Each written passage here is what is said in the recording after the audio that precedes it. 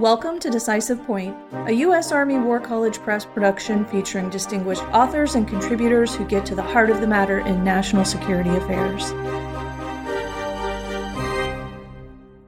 The views and opinions expressed on this podcast are those of the podcast guests and are not necessarily those of the Department of the Army, the U.S. Army War College, or any other agency of the U.S. government.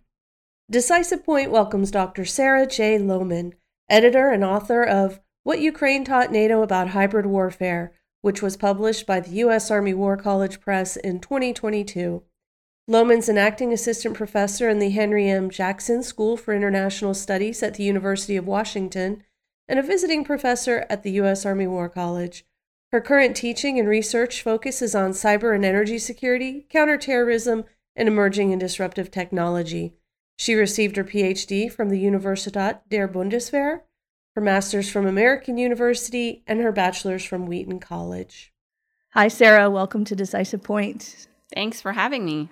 Let's talk about what Ukraine taught NATO about hybrid warfare. How did you get involved in the research for this book? Thanks for asking. That's a great question. That is NPS based in Monterey, and I focused on this particular topic around energy security. We'd both been doing research in our own areas, and then we went to NATO headquarters and we launched a research map, inviting scholars from across NATO countries to brainstorm with us. This was about 3 years ago. And we launched it right there from NATO headquarters. NATO did bless the project, and then Army War College brought me on to work on this specific research. What were your main takeaways on what's defined hybrid warfare during the Ukraine war, specifically as it pertains to energy security and critical infrastructure? So there are three main landmarks. It's targeting the emerging tech environment. It's using cyber attacks and kinetic attacks as two sides of the same sword, and it's leveraging information operations and malign influence to create greater impact. So let me talk a little bit more about what that looks like in the energy security environment.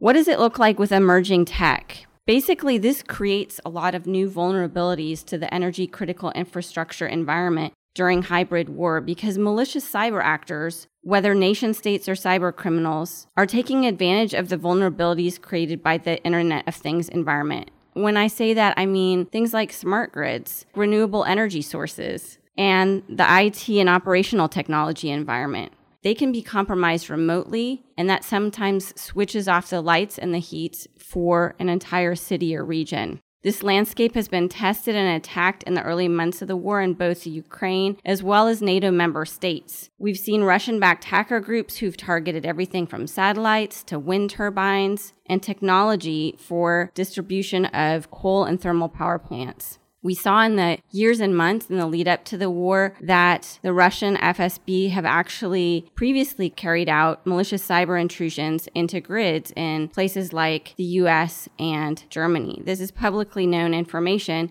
but this was just preparations for what's happening now. Secondly, if we look at how it is targeting energy security through cyber means in tandem with kinetic attacks, we often see the timing happening pretty simultaneously, so within a 24 to 48 hour time range. Thirdly, as we look at information operations, there's a lot of malign influence going on, and there's a partnership with China. China has helped to soften the impact of sanctions. They've also helped Russia to track technology. So, for example, in Ukraine, the Ukrainians are using drones that have parts made by China. China has given Russia the means to track those drones on the battlefield. In addition, China has laid the foundation by controlling critical infrastructure and the supply chain in many NATO countries. This, in turn, is impacting food security and the supply chain across NATO, as well as transportation and logistics. And ultimately, it affects our national security. What solutions are there for cybersecure energy independence on military installations? So we looked at three different solutions. One we analyzed was small modular reactors. The second we looked at was microgridding. And the third was cyber early warning. Small modular reactors have the ability to provide resilient, independent energy delivery to installations in the event that connections to an electrical grid are compromised. The great thing about SMRs are that they're power plants based on these that require refueling only every 3 to 7 years in comparison to between 1 and 2 years for conventional nuclear plants. There's some SMRs out there that are designed to even operate for up to 30 years without refueling. But of course, there are a lot of challenges as well in terms of security. You're not going to want these anywhere close to the battlefield for obvious reasons because you're dealing really with nuclear energy. So the transport can also be a challenge. And licensing. NATO is not super excited about this option right now just because of all the regulation and licensing that goes along with it, how long it's going to take, and some of those security issues. On the other hand, this could be ready for deployment on U.S. bases by 2026. So because of the large amount of energy it could provide, it really could be a great independent energy solution that's not vulnerable to cyber attack.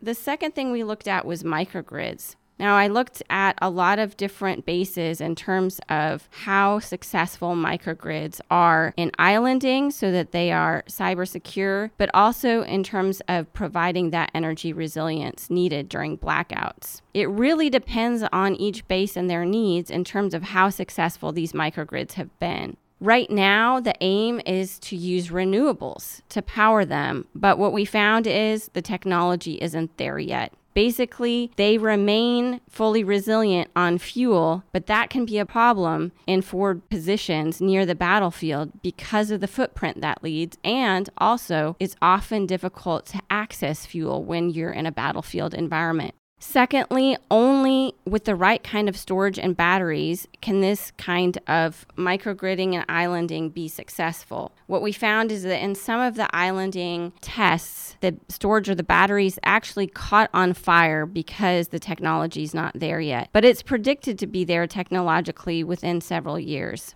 SMR will likely get there faster, but both of these things are a political game as well in terms of what will be supported by NATO, what will be supported by the different countries. And then finally, we looked at cyber early warning. Now, what's out there right now in terms of cyber early warning is basically anomaly detection. They're looking to the past at what kind of attacks have already occurred, but in terms of the future and the environment in which you have Internet of Things and emerging technology, much of that is not taken into account when it's looking at energy critical infrastructure. So a colleague and I brainstormed about how we could make this better. One thing that we're looking at is virtualization of energy critical infrastructure, for example, of a natural gas pipeline, and then combining that with machine learning to protect that critical infrastructure. The great thing is here you can also combine it with the machine learning so that it's constantly learning from the new attacks. And it can use a sophisticated network of behavioral analysis models that can at the same time conduct network monitoring to ensure security. That then can be used to build a next generation early warning system. So we do believe this technology can soon be developed and soon be finished. We're not quite there yet, but those tools will soon be available. Why is this book so important for NATO and our commands in Europe?